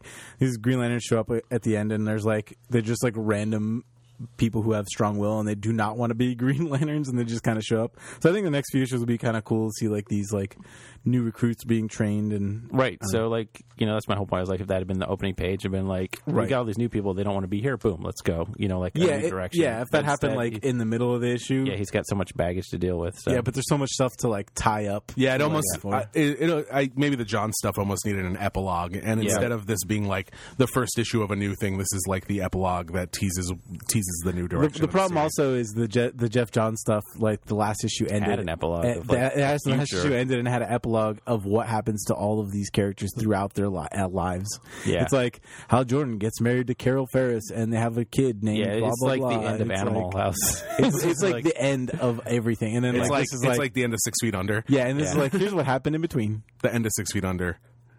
Y'all are wrong. Is the worst ending of any TV show haven't in the seen history of I mankind. haven't seen it either. But also, yeah, I don't know. It's Not you it's guys. weird. I just mean everybody else in the world. It's that weird loves it. it's weird that Jeff Johns kind of left them with this stuff. Like, Yeah. also like he's like, and Sinestro wasn't seen again, and obviously he's gonna show up again. Yeah. So, like, I mean, don't you feel like DC almost could have been like, hey, we're not going to put out any Green Lantern books for like a year, and then people can get like excited for when like Green Lantern right. comes back. Yeah. but yeah, that But that's not going to happen. do that. Yeah. Well, they That could if can't they wanted happen. to. yeah. All right. Well, that's Green Lantern 21. You guys got anything else to say about it? Nope. No. The art was middling. It was okay. All right. Up next, we've got Lose Number 5 by Michael DeForge. Sweet Yeah. Jesus. Have we ever talked about any Michael DeForge comics on I here? feel like we did on one. Yeah. Maybe. Well, Michael DeForge draws really weird stuff. He works on Adventure Time. And you can see a lot of that in his art. And the Lose series is just usually each issue is a series of Short stories. Whatever he wants to do. Yeah, and this is Lose Number 5. I think it's probably four different short stories in here. Yep. One really long one in the middle, but they're all really good. So the first story in this is about it's about a guy and he's in love with this girl. He thinks that he loves her more than she loves him, so he hires somebody to shoot him, and so the guy shoots him, and it kind of brings them closer together. And then I don't want to give away the whole story. The end of the first Yeah, it's story is so amazing. funny. It's really funny. And then they kind of drift apart again, and then he hires somebody to shoot him again, and then he goes into a coma, and then he writes a book about it. It's like the most insane, or he doesn't go into a coma. Somebody else dies. Yeah, gets it's shot great. for him. There's a lot of crazy twists. And Yeah. they're all really funny. Yeah, Oh and my god! I just realized that's 3 pages. yeah. That It story seems is like 8 insane. pages long. But what's the story after that called? Living Conditions. yeah. Yeah, Living outdoors. Living outdoors. Living outdoors, and that great. comprises, I would say, the majority of the Yeah. book. And it's kind of it's like a coming of age story, but in like a world that is Full of weird. yeah, it's similar to our world, But slightly weirder. but way different. It definitely, you can see like some Adventure Time in that, but this is definitely not a kid's book. No. It's. What would you? It's basically about a guy who is a senior in high school, and he's kind of, there's this one girl that everybody has a crush on, but then his best friend is this girl that's a couple years younger than him, and she kind of has feelings for him, and you know he has a very deep friendship with her, Right. But it's weird because they're doing weird things like eating smoke from these berries that have faces on them, that, like make them stoned, or like cooking squid ink to also get stoned.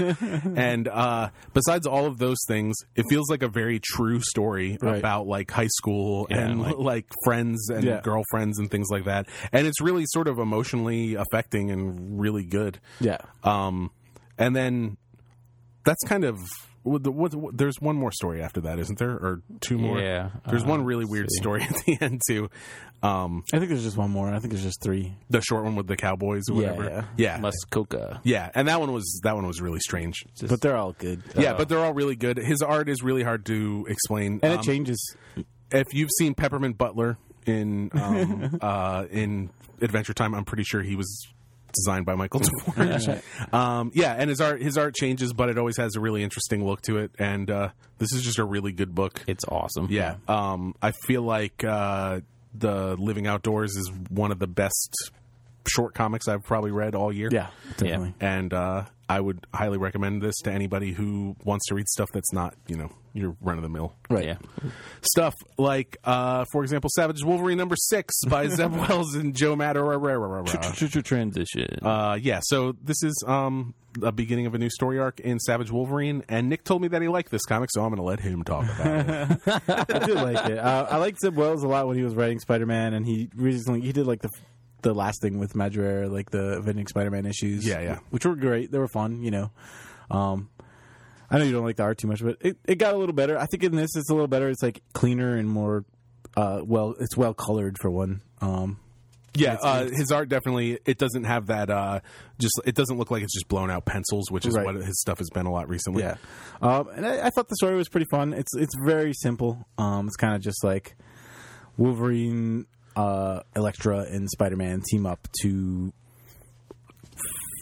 help the Kingpin, because some crazy hand-related things are happening. Yeah, unknowingly sort of help the Kingpin, or at least Wolverine and Spider-Man don't know that's what they're getting into. Right. And I thought it was pretty fun and funny and really light. I think it's something that's kind of missing from a lot of the comics these days. It's just like, it's not tied to any continuity. It's like crazy very, Marvel like, adventure. just kind of fun. Yeah, it seems to be recasting Savage Wolverine into something that's more like Avenging Spider-Man. Yeah. Right. Which is where you can just tell side stories, where at first I thought Savage Wolverine was just going to be all Frank Joe, that all Frank the time. Joe, whatever that lost. God, that was so good. It's like, kind of in a bad way. Well, yeah, like yeah, the okay. last issue of it. You guys need to read that. It's really, I showed Jared something from it, and it just cracked me up when Hulk gets eaten by a whale. I don't know. It was amazing. Well, he gets blown up, shot into the air, hits a mountain, and then gets swallowed by a whale. I don't know. But this was fun enough. Joe Madureira for me is like, it's all like big hands and big feet and stuff. Yeah. It's like the worst parts of Humberto Ramos. Like it's just not really my style. And the villains that show up at the end of this look like they're from like a Slipknot video or something like that. Right. But but the story was fun. Zeb Wells does a really good job with Spider-Man's dialogue. Yeah, it really does. He really just nails it and gets that personality in there. But yeah, it was just like, it was a very run of the mill Yeah. comic. It's fun. But but like good enough to read. Right. Yeah. And I'll probably read the next issue of it. So I definitely didn't read Savage Wolverine before this. So up next we have a book that I think we all liked a lot. This is Six Gun Gorilla #1. The best. Yeah, this is written by Simon Spurrier, who's written a bunch of stuff, and none of it is. He writes X-Men Legacy now, which is great. Oh. You guys need to read it. Yeah. Okay. And then the art in this is by Jeff Stokely, who also seems familiar to me, but I don't know what he's drawn. His art is great. Yeah, the art in this is really good, and the story is nuts.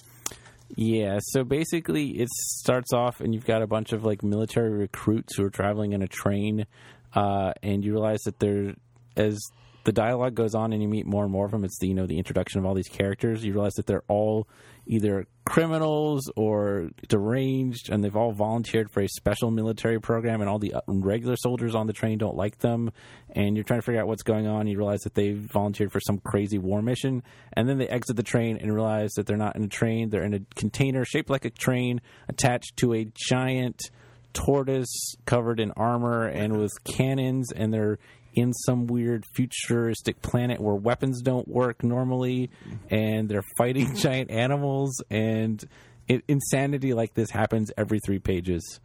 And eventually you will have a TV show and a gorilla. So basically, and a everything that's happening in this war is being broadcast directly into people's like minds, basically. Yeah. As like almost like a show. Yeah, and in that world, there's like crazy producers and just crazy things happening. I don't know. It's hard to explain without reading it, and it's the part of the fun of it is seeing just what's going to happen next and how crazy it is. Like the thing that I think comics can do so well that no one else can get away with, because you'll start laughing at it rather than with it or just enjoying it, is just this nonstop insanity where just crazier and crazier things happen every few pages, and it just creates a whole new world that you're just like, here we go, I'm on along for the ride. And this takes super advantage of that and is really, really fun. I feel like this comic is so good. Like, there's a 6 Gun Gorilla in it for only just a couple 2 panels. Right. But you don't even mind because like you don't mind that it hasn't yet delivered on the promise of 6 Gun Gorilla, Right. because it delivers on like a whole other thing that you did not know. It's like a world that feels unlike anything else that I've read in any other comics. Yeah. It's like this mixture of Western and science fiction. Where have all the cowboys gone? They're gorillas now. Gorillas now. Yeah. This was great though, and I would highly recommend this. Like if somebody's looking for #1 issue to start on from this week, I would say that this is the best one. Yep. Yeah. Yep. All right, cool. Well, up next we've got Super Mag is this #1? Yeah. Yep. That's awesome. This is a collection of Jim Rugg stuff. A lot of it that was sort of self-published before, or published in comics tabloid newspapers, or published in magazines and things like that. Right. And it is fantastic. Jim Rugg is a chameleon. Like, his art is he draws in so many different styles, and he's great at all of them. Yeah. I don't even know how to describe this. It's basically a collection of a bunch of different stuff. It all looks different. So it's like a comics, graphic design, fashion, animation, style. So I don't know if one thing you might have seen from Jim Rugg recently is Aphrodisiac, or not that recently, but that's probably his biggest thing. And there's some Aphrodisiac stuff in here. And recently he's been doing this thing where he does ballpoint pen drawings in notebooks, and they look incredible. And there's some of those in here as well. And there's just like some weird strips. There's one that's like kind of like a Tom and Jerry comic, but it's just a really messed up Tom and Jerry comic. There's one that's almost like an Evan Dorkin style comic about a soapbox derby, but it's just like people swearing at each other.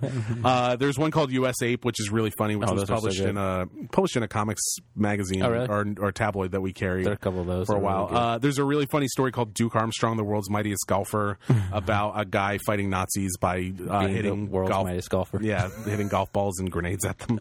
There's a really interesting autobiographical story written by this guy Robin Bogey about when he went to this porno theater with this couple. That was actually one of the best things in here, I thought. So funny. There's a very Kafka-esque story in here that's done in the style of a romance comic. Right. There's just like a ton of stuff. It's all different. And a lot of these are like at most 3 or 4 pages. A lot are just 1 page, and But I think it's weird. The defining factor for me of Jim Rugg's art is that it always looks different. Yeah.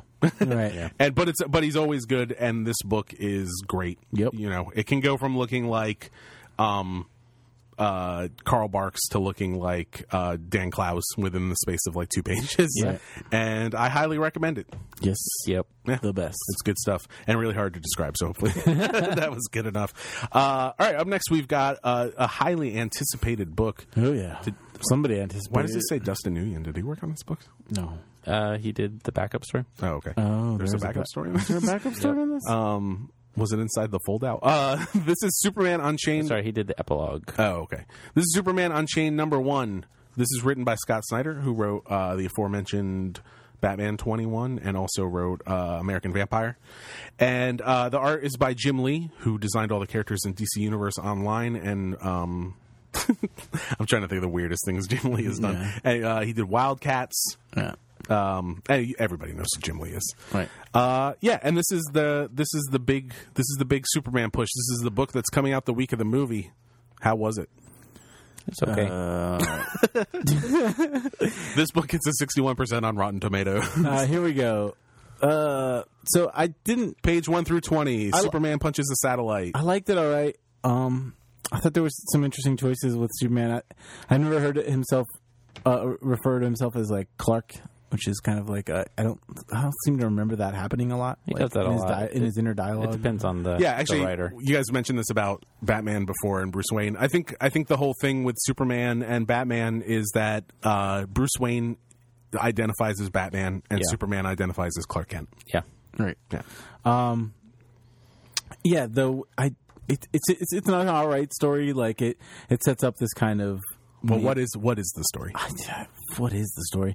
All right, so Superman is there's some satellite crashing to Earth, and Superman is stopping. A bunch of satellites are crashing. Yeah, a bunch of satellites are crashing to Earth, and Superman is trying to stop them and save all the people on board and the people that are, below.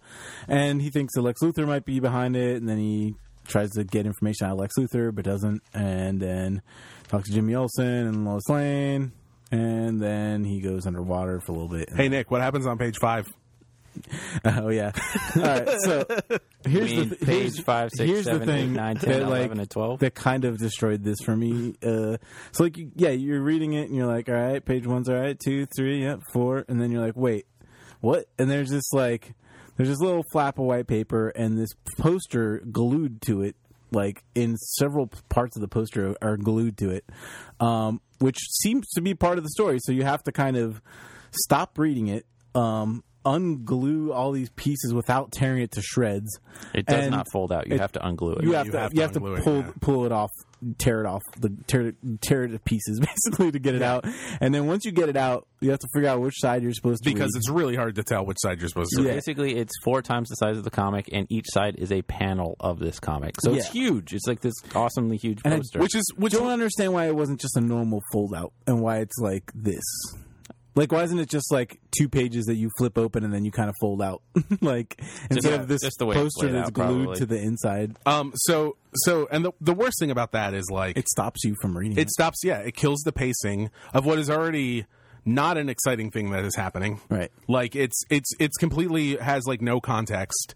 It's just like there are satellites falling to Earth. It's like the cold open of a movie. It's like you have an action scene before you actually get to the story. And, like, that is not the big dramatic moment of a book. It's not like, it's not the part at the beginning. It's, like in the last Superman movie, not the one that just came out, there's that beginning scene where he's, like, saving the airplane or whatever, right? Like, that's not the exciting scene of that movie because there's no emotional attachment at that point to anything that's going on. Same thing with the Bane thing at the beginning of the Batman movie. Right. And so to make you put so much effort into what is basically a foregone conclusion is a little action to get things going at the beginning, and make you pull this thing out to see the climax of this action scene is just like the stupidest thing pacing wise, and it just makes no sense whatsoever. Yeah. I don't know what they were thinking. I don't know if they were just a cool Superman poster. Yeah. And also for people who are like, super comic people who want to keep their comics in pristine condition, you kind of have to destroy your comic to read it. Yeah. Then you buy 2. Yeah, well, that's the whole thing. They want people to buy 2. I guess. It's a very 90s sort of thing to do. It's like it might as well be a series of trading cards you have to put together to read the story. Right.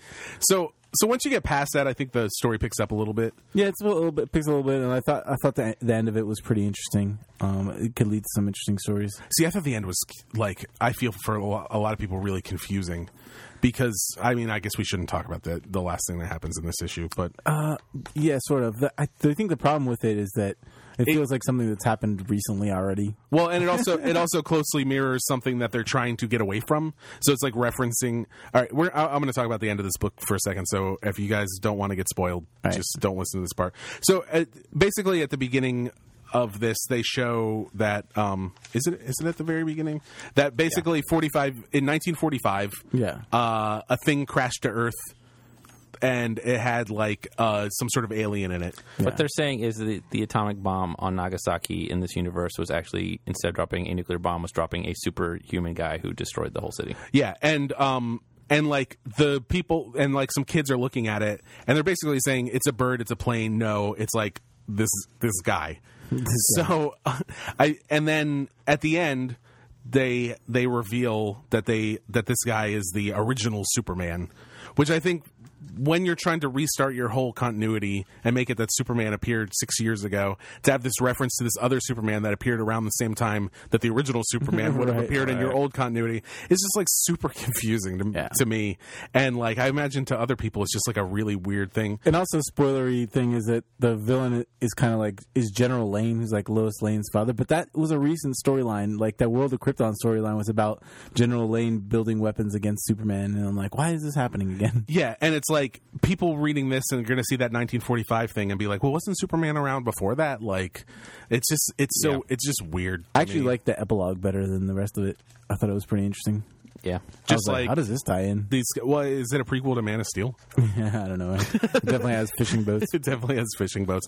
So, I mean, overall, it was like, it's all right. Yeah, it's all right. It's mostly not great. That's what I said. It's okay. Yeah.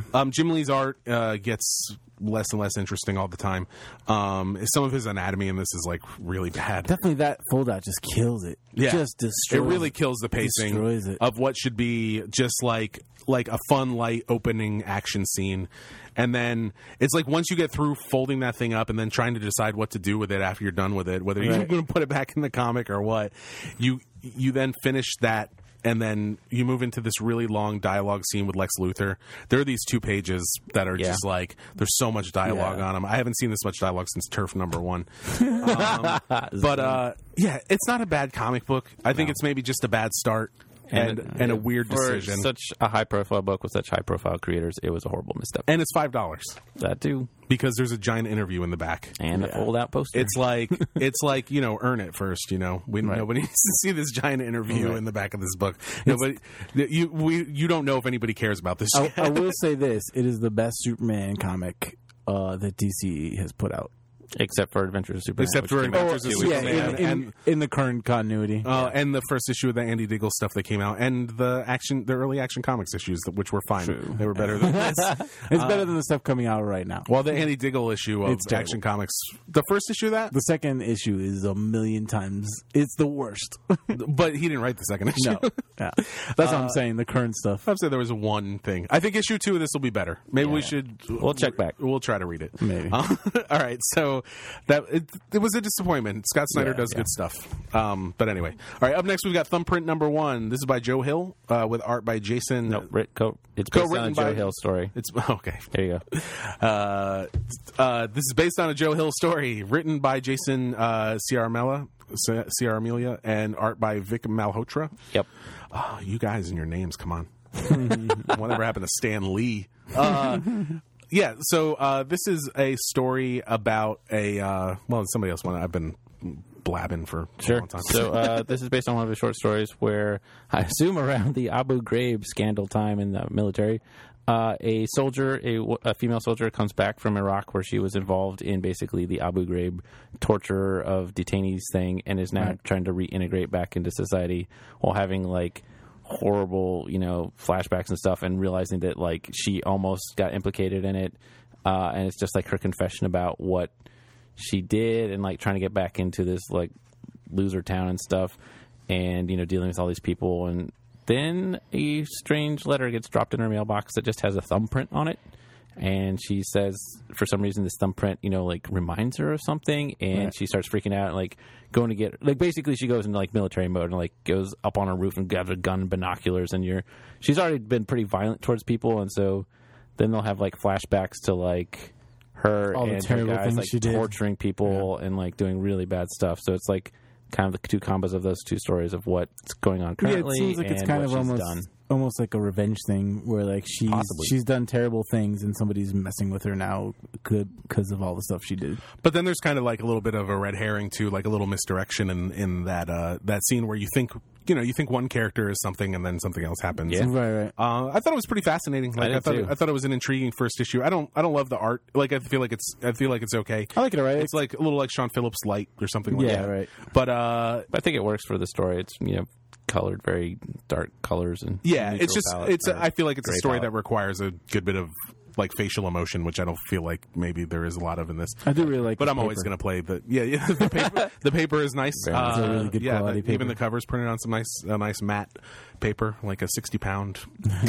Yeah. No, but the story's intriguing. I think she's a cool character. I think she's a cool, not cool, but interesting character. See where she no, especially for a female character, Yeah. like to not sort of she doesn't fit in Yeah. like these sort of 3 or 4 archetypes that you see all the time for women lead characters. So that was cool, and the whole issue was just kind of a cool mystery, and I'll be interested to see where it goes. Yep. All right, up next we've got The True Lives of the Fabulous Killjoys #1 by Gerard Way, who wrote that song, that teenager song, and wrote The Umbrella Academy. This is co-written by Sean Simon, and it has art by Becky Cloonan. Yes. And her art in color, which is something you don't see too often, which is pretty cool. And yeah, I don't know. True Lives of the Fabulous Killjoys. Who wants to talk about what this is about? This is I don't there's know a if lot I of can. stuff. So yeah, it's it's in the future. Okay, so- there's crazy stuff going on. There's a bunch of gangs. There's a bunch of like kind of gangs fighting for dominance. There's a sex doll. Okay, so True Lives Thank you. True Lives of the Fabulous Killjoys.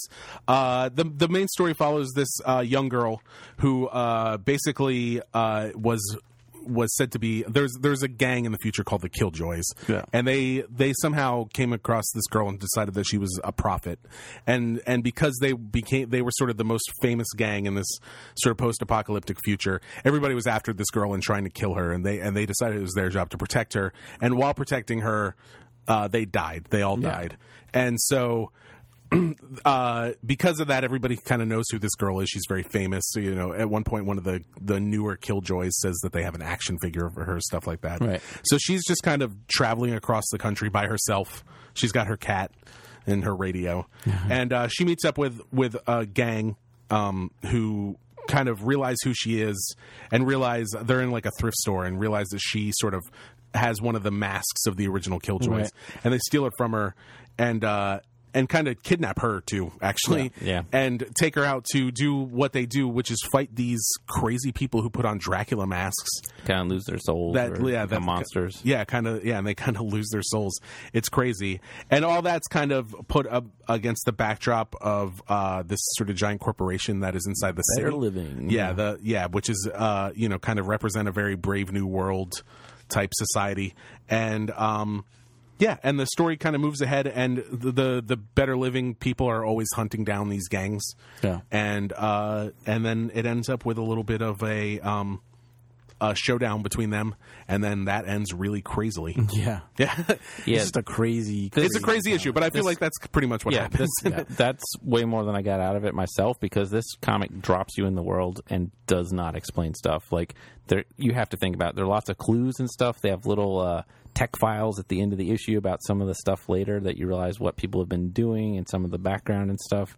And a lot of the language, fascinating. Language is very like Clockwork Orange, where there's a lot of slang and stuff, and you kind of have to figure that out, because a lot of that backstory stuff that I was talking about is like, what's a Draculoid? And, is kind of told through this slang, and so you kind of have to use context to figure out what it all means. I think it's written in a really interesting way. Definitely. I don't know if it succeeds completely in everything that it's trying to do, but I think that it's bold enough that it's interesting. And the art's great. The art is fantastic. Becky Cloonan, what would people know her from mostly? She drew Conan. a couple issues of Batman recently. Yeah, she drew a couple of cool issues of Batman. Was that the ones about the kids? Yeah. About like what's her name? Harper. Yeah. Yeah. The art's fantastic. The world is interesting. It feels a little. I felt like Umbrella Academy was cool because it didn't feel like it was written by the lead singer of My Chemical Romance, and I feel like this feels a little bit like it was written by the lead singer of My Chemical Romance. Right. Like, it almost feels like a Rush album or like a My Chemical Romance concept album or something like that. But overall, it's good. It looks so great. And it was fun to read, and Gerard Way is very obviously like a very smart guy. Right. Also, definitely read the text on the inside front cover, because that explains a lot of and the two little things at the back too. But an interesting book with amazing art, and I recommend it. I definitely say check it out. I assume this is a mini series. Guess so. Yeah, sure. Gerard Way's got a band to be in, so he can't go right in an ongoing series. All right, we just have one more thing this week, but it's really good. This is The User's Guide to Neglectful Parenting. This is written by Guy Delisle, who wrote Pyongyang and Jerusalem and Shenzhen and all those things. Yeah, all those things about other countries. But this is more just about him being a parent, and a really bad parent. He's a lot of the time. So bad. But I think he's bad in a way that probably most parents are from time to time. Right. And it's really funny. Really funny and really cute. Yeah, it's definitely cute, and probably, I mean, I don't have kids, but I would imagine, at least that I know of, at least really relatable. Right. And like, so what are some of the things in here? There's one where basically he tells his kid that the Tooth Fairy is going to come and bring him €1, and the Tooth Fairy does not come because he forgets, because he's like watching TV or playing video games. And then he's like, well, don't worry, the Tooth Fairy is going to come tonight. The same thing, he falls asleep at his drawing table, right. And then the kid's like, well, what happened? And he's like, don't worry, the Tooth Fairy will come tonight. And the kid's like, Dad, are you the Tooth Fairy? He's like, what? If I was the Tooth Fairy, do you think I would forget 2 nights in a row? It's really funny. He's super clever about it, even when he's making horrible mistakes. Yeah, and it's just a lot of stuff like that. Just like, there's like a part where he tricks his son into thinking he sawed his hand off with a chainsaw. Oh my god! Yeah, like totally appalling. Yeah, but really funny. Yeah. Yeah. And there's a ton of stuff like that. And a lot of things come across in it. It comes across the guy DeLille's a really funny guy. His timing, like in the comics, is really great. Just like from panel to panel. But like besides the stuff that he's doing that's terrible, like he comes across as being a very loving father as well. That has like a really great relationship with his kids. Yeah, and really fun. Yeah, and the whole thing's really fun. I was just like smiling the whole way through this whole book. Yeah, and his style is even more loose and cartoony than he normally draws, which I think allows it to be funnier. Yeah, which is perfect. It's like very everything's like the reactions and stuff. It's like, you know, when this like people are like jumping up and down with like lines coming off of their heads and stuff like that. Yeah, so and it's just a series of short vignettes, but they're also good. Yeah, they're all really funny, and I feel like this is almost like a Vader and Son kind of book where like you could give this anybody with kids. I think this would make like a great gift for them. Yeah, definitely. And yeah, it's good. It's funny, and it's the last book of the week. Hooray! That's it. Hooray! Wow, that was a long podcast. That was really long. That was an hour and 33 minutes. Whoa! I guess it's 2 podcasts crammed into one. Yeah, so that's it for this week. We'll probably be back next week, I would assume. Probably. So that Take a it won't break. be as long the next time. Yeah. But yeah, we'll see you guys then. See you then. Later.